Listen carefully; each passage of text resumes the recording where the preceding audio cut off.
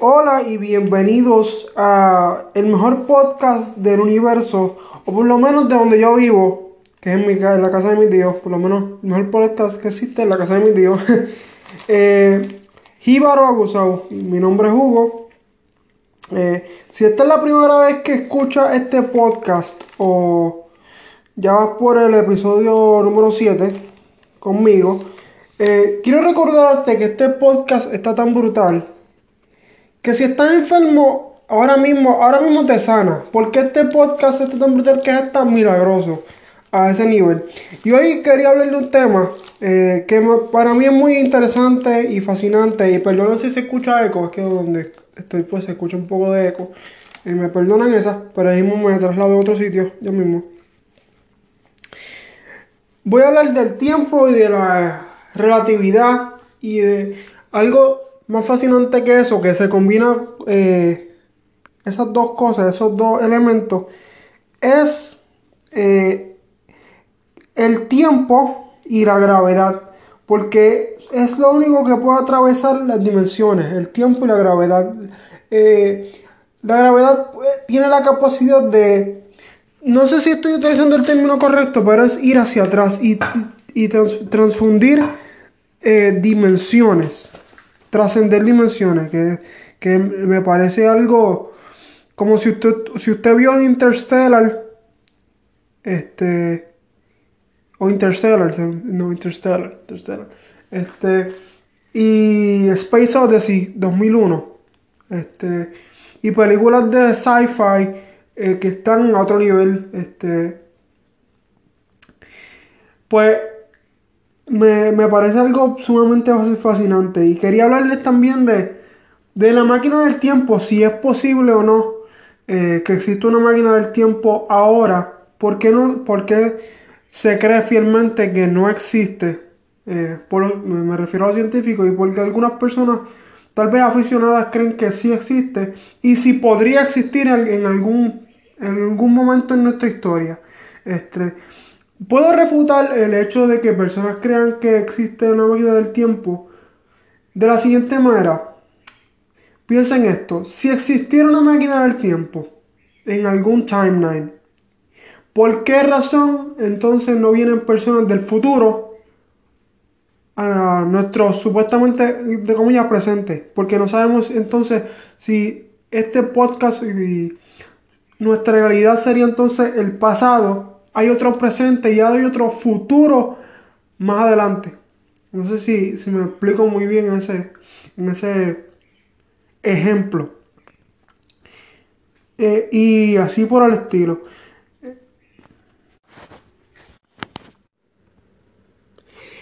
Pero afortunadamente, ¿verdad? Yo creo fielmente que sí se puede, y tal vez me estoy contradiciendo ahora, pero escuchen, sí se puede viajar en el tiempo. Y la máquina del tiempo la única máquina del tiempo que necesitamos para regresar al pasado es o son nuestros recuerdos de experiencias vividas. Y muchas veces nosotros tenemos la capacidad de hacer un mental picture, de acordarse exactamente dónde uno estaba parado. Por ejemplo, si yo tengo una conversación con un amigo o una amiga, recordando dónde estaba sentado, no sé si soy yo o soy agraciado que tengo la capacidad de recordar cómo estaba peinada la persona, cómo estaba vestida, cuál era su tono de voz, hasta cuál era su olor. Es algo, no sé, yo mismo me sorprendo de que de algunas cosas, porque no todas, pero yo soy una persona que, si yo creo que ese momento, ese instante, decido en mi mente que es importante. Yo no sé cómo explicar esto. Es importante, yo nunca me voy a olvidar de eso. Y el que conoce a mis amigos más cercanos, como Giancarlo, que es uno de mis mejores amigos y mis amigos de la universidad, saben que le estoy diciendo que no estoy diciendo esto por echármela o porque yo tengo una habilidad, por decirlo así, sino que tengo eso y siempre se me quedó. Es algo peculiar que hasta yo me digo, contra, ¿cómo ¿Cómo rayo? Yo me acuerdo de tantas cosas a veces que no sé si a usted le pasa como a mí. Y yo creo que nosotros tenemos esa capacidad de regresar al pasado, pero con nuestros recuerdos. Y esa es nuestra máquina del tiempo, nuestra mente. Tal vez estoy filosofando, pero cuando usted se pone a pensar, dice, yo puedo regresar acordándome de las cosas. No sé si un objeto le recuerde un momento de su vida, una persona especial, un familiar, una relación sentimental, todas esas cosas. Este, algo quería darle un ejemplo de porque tenemos no, hay muchos interrogantes, por ejemplo, con esta cuestión de las dimensiones, de que si entonces la gravedad y el tiempo es lo único que puede atravesar la dimensión y el espacio y el universo. Está científicamente probado que el universo se sigue expandiendo todos los días a unos niveles que no, sinceramente, simple y sencillamente no se pueden medir. Y se descubrió recientemente, hasta creo que el año pasado, que es tanta así la magnitud de la expansión que posiblemente hay una información que ya se haya perdido. Información de la fuerza de la gravedad en el espacio, de la fuerza negativa, de lo que se llama el dark matter y dark energy, que voy a hablar de eso ya mismito. Y si usted no me cree, pues busque revistas científicas, papers. Yo no estoy hablando meramente de mi opinión, sino hechos y científicos que usted los puede leer en las noticias, en un app que tenga o en internet. El ejemplo que quiero hablar de las dimensiones, y yo no creo no creo en los extraterrestres, o como la gente piensa que existe el Triángulo de la Bermuda, o el área 51 y todas esas cosas que lo hacen hasta para videojuegos. Y acuérdense que esta cuestión es un marketing. Hasta el Laja, creo que hay un platillo volador y todas esas cosas de nuestro país, que hasta en nuestro país se cree que han visitado que extraterrestres han visitado nuestro país. Bueno, si es así, pues yo creo que los extraterrestres serían los políticos de otros países que vienen a usurpar nuestro país. Pero eso es otro tema. Vamos a ver el ejemplo de una cuarta dimensión con respecto a una hormiga. Para que podamos entender esto de las dimensiones, y esto yo había visto este ejemplo hace como 3 meses, pero pues ahora aprovechando el podcast lo quiero traer. Y entendí, wow, me abrió la mente, no sé, me pareció fascinante ese aspecto. Vamos a suponer que usted está sentado en un escritorio, en una mesa. Y esa mesa es square. Creo que la traducción es square, sería cuadrada, si no me equivoco. Y usted coge papeles de maquinilla en blanco y empieza a ponerlos encima del escritorio hasta llenar completamente la mesa, grande o pequeña que usted tenga en ese mental picture de ahora. Lo llena completo de papeles de maquinilla en blanco. Y ahora vamos a transportarnos a una hormiga, como dije al principio. La hormiga está parada encima de los papeles en blanco de maquinilla. Y la mesa se constituye entonces en una mesa de 2 dimensiones. Porque pues tiene todo el escritorio de papeles en blanco. Y puede ver 2 dimensiones, que sería el largo y el ancho. 2 dimensiones. ¿Qué pasa? Nosotros, con respecto a la hormiga, seríamos su tercera dimensión. Me explico. Vamos a suponer que me quedan más papeles de poner en la mesa Pero ¿qué pasa? Que ocupé todo el espacio de la mesa de papeles en blanco. Y dice, ¿cómo yo puedo guardar estos papeles en blanco de maquinilla que me quedan? Pero ya no los puedo poner en la mesa porque ya está lleno la mesa. Pues en un escritorio, ¿qué tiene el escritorio? Tiene cubículos, gavetas. Yo estoy al lado de una gaveta, escuchen. Y abro las gavetas, no perdiendo de vista que la hormiga no puede ver la gaveta que está debajo del escritorio, pero yo sí. Yo abro una gaveta de abajo y empiezo a echar papeles ahí. ¿Y qué pasa? Ahí está la tercera dimensión, porque estoy echando papeles y la hormiga está viendo que se están desapareciendo los papeles de maquinilla, pero no sabe dónde yo los estoy poniendo, porque yo los estoy poniendo debajo de, o sea, la gaveta, debajo del escritorio, debajo de la mesa o de escritorio. No sé, creo que me explico bastante bien. Y para la hormiga eso es una tercera dimensión, porque él no es capaz de ver a dónde están los papeles de maquinilla. Solamente tiene que creer, perdón la expresión, por fe, de que yo los estoy guardando en un sitio seguro y de que no están desaparecidos. Están en otro lugar guardados. Pero para la hormiga están desaparecidos. Pero eso no significa que el papel se desintegró, como algunos creen que en una tercera dimensión hacia nosotros. Nosotros, ahora estoy hablando de nosotros, se desaparece. O sea, no es que se pierda, sino que está en otro sitio guardado. Para que nosotros no tenemos esa capacidad de verlo.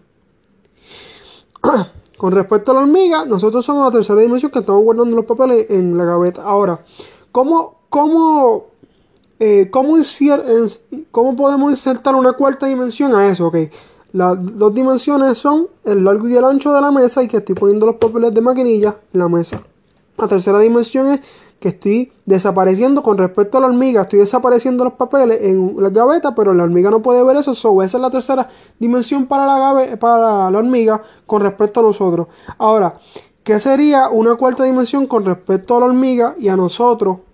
Pues sería que una mano, por ejemplo, venga yo detrás de ti, o venga otra persona que tú no puedes ver. Vamos a suponer que son un extraterrestre, por decirlo así, porque eso es lo que se cree, que viene y dice, yo puedo resolver eso, te quedan papeles, no los puedes guardar. Yo tengo un warehouse, que es como un vagón donde yo puedo guardar esos papeles de maquinilla. Y yo vengo y estiro mi mano y le cojo los papeles de maquinilla y los guardo en ese vagón. Y claro, yo no estoy viendo. Ahora yo soy la hormiga, ahora somos nosotros la hormiga. Yo no estoy viendo, yo veo que los papeles se están desapareciendo. Yo no sé dónde la otra persona los está poniendo, pero yo veo que se desaparecen, pero se están desapareciendo a mi vista, pero los papeles están seguros. No sé si me explico. La hormiga ve que yo estoy sacando, ve que los papeles se están desapareciendo, pero es que no ve que yo soy el que lo estoy guardando debajo de la mesa. Pero vamos a suponer que hay otra persona que coge mis papeles, que yo veo que está cogiendo los papeles, pero no sé dónde los está poniendo. Pues es el mismo concepto. Esa otra mano o ese otro ser lo está poniendo en otro sitio, lo está guardando en otro sitio. Y esa sería la cuarta dimensión para la hormiga. Cada cadena o cada ejemplo es una dimensión más. Creo que me intenté explicar lo mejor posible. Que no perdamos de vista que nos estamos dando el ejemplo de la perspectiva de una hormiga. Porque si la hormiga, las dos dimensiones, vuelvo y digo, las dos dimensiones de la hormiga en el escritorio, nosotros somos la tercera, los gabinetes abajo, y hay otro ser que está cogiendo los papeles que me quedan y los está guardando en otro sitio que yo no puedo ver el vagón. Es como yo decirte a usted, decirle, tranquilo, déjame los papeles, que yo los voy a guardar en un vagón, pero ustedes no saben qué vagón o cómo es el vagón donde yo lo estoy guardando, o el sitio. Y esa sería la cuarta dimensión. Ahora, si usted escuchó el podcast de Pixar, que yo le dije que iba a hablar algo de Monster Inc., Pues aquí les voy a dar un ejemplo de Monster Inc. de una cuarta dimensión. Las puertas que hay en Monster Inc.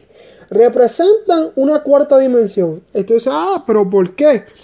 Porque cada vez que los monstruos atraviesan una puerta y van al mundo de los seres humanos. Y cuando Boo, que es la nenita, abre la puerta del closet, no la abre y no ve nada. No sé si me entiendes. Es el mismo concepto de los papeles. Yo soy el monstruo, abro la puerta del closet de Boo, cojo las cosas, cierro la puerta y me desaparezco. Para los efectos me desaparezco entre comillas. Esa puerta es lo que me permite atravesar dimensiones. Y esa es la cuarta dimensión, porque me estoy yendo a un lugar donde ni siquiera Boo, la nenita, puede ver, porque el closet sería una tercera dimensión. No sé si me explico. El cuarto día son dos dimensiones, porque puedo guardar todas las cosas ahí. El closet es una tercera dimensión, pero que abriendo la puerta ella la puede ver.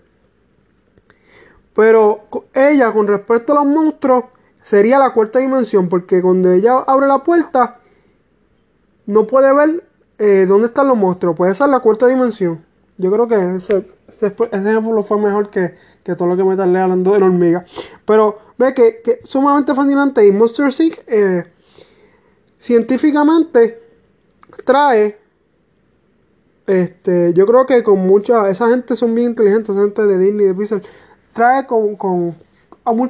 a sabiendas, trae ese fenómeno de la cuarta dimensión a nosotros, y tal vez usted vio la película y no se percató que estaba hablando de una cuarta dimensión.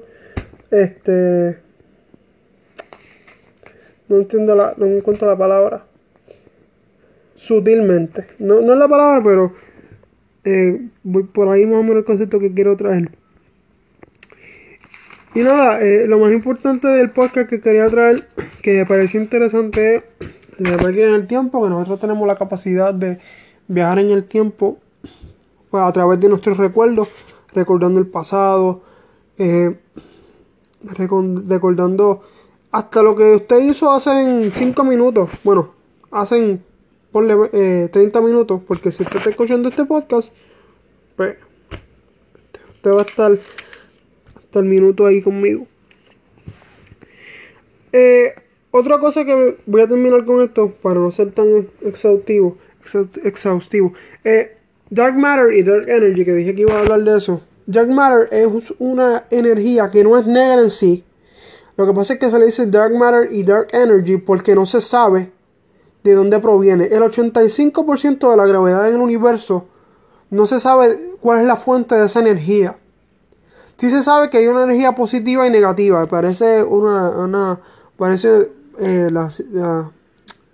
como un plano cartesiano.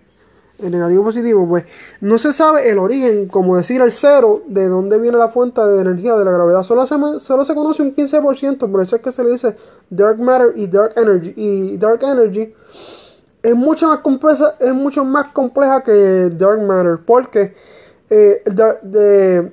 el cosmos, los meteoritos, todo lo que hay en el espacio no tiene que ver nada con Dark Matter y la energía Dark Energy.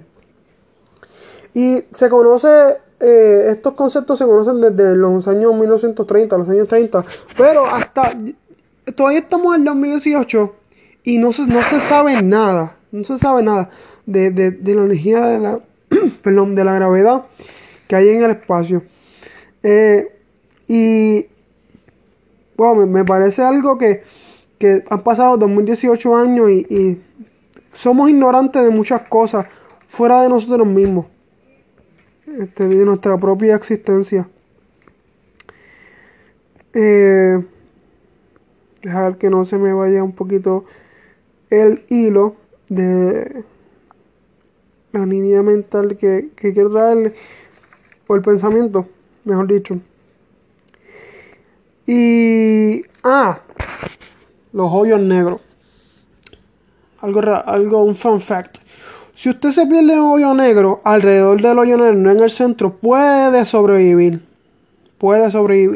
Pero si cae en el medio, usted se va a estirar como una pasta hasta desprenderse, que se desprendan sus antebrazos, sus piernas y va a quedar picado como un hot dog.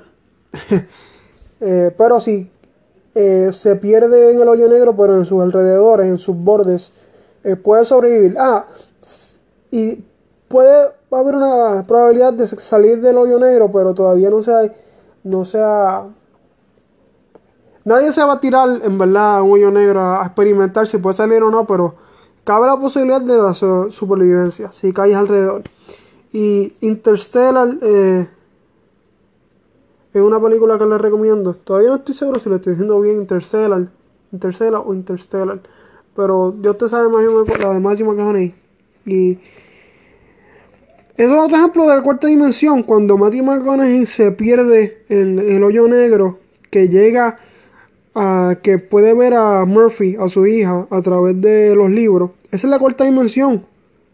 Ella está en la segunda dimensión, la puerta es una segunda, y la cuarta es donde está Matthew McConaughey, donde él la puede ver a ella, pero ella no puede verlo a él, pero él está ahí.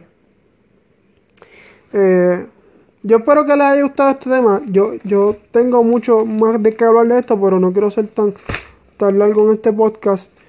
Ya voy por 22 minutos más o menos. Espero que les haya gustado. Quiero no, sería muy egoísta. Me gustaría que compartieran con sus amigos, decirles de este podcast. Mire, busquen a Google Mail en Spotify. Estoy en Spotify, estoy en Stitcher, estoy en Google Podcast, estoy en Pocket Podcast, estoy en Breaker, estoy en todas esas plataformas digitales, estoy en Anchor. Usted me busca como Hugo Armay, sale mi cara. Mi cara no es muy linda, pero no es tan fea tampoco. Y le da ahí y puede escuchar mis episodios de este podcast, de su podcast favorito, Jíbaro Aguzado. Gracias por escucharme. Y por favor compartan, yo posteo todo en Facebook. Me pueden buscar en Instagram como Hugo.Armay, en Facebook como Hugo Armay, en Twitter como Hugo Armay también. Gracias por escucharme. Si tienen dudas o cualquier cosa o sugerencias de temas que les gustaría que yo hablara, pues me pueden escribir por las redes sociales y yo con mucho gusto les voy a contestar. Muchas gracias y se les quiere de gratis.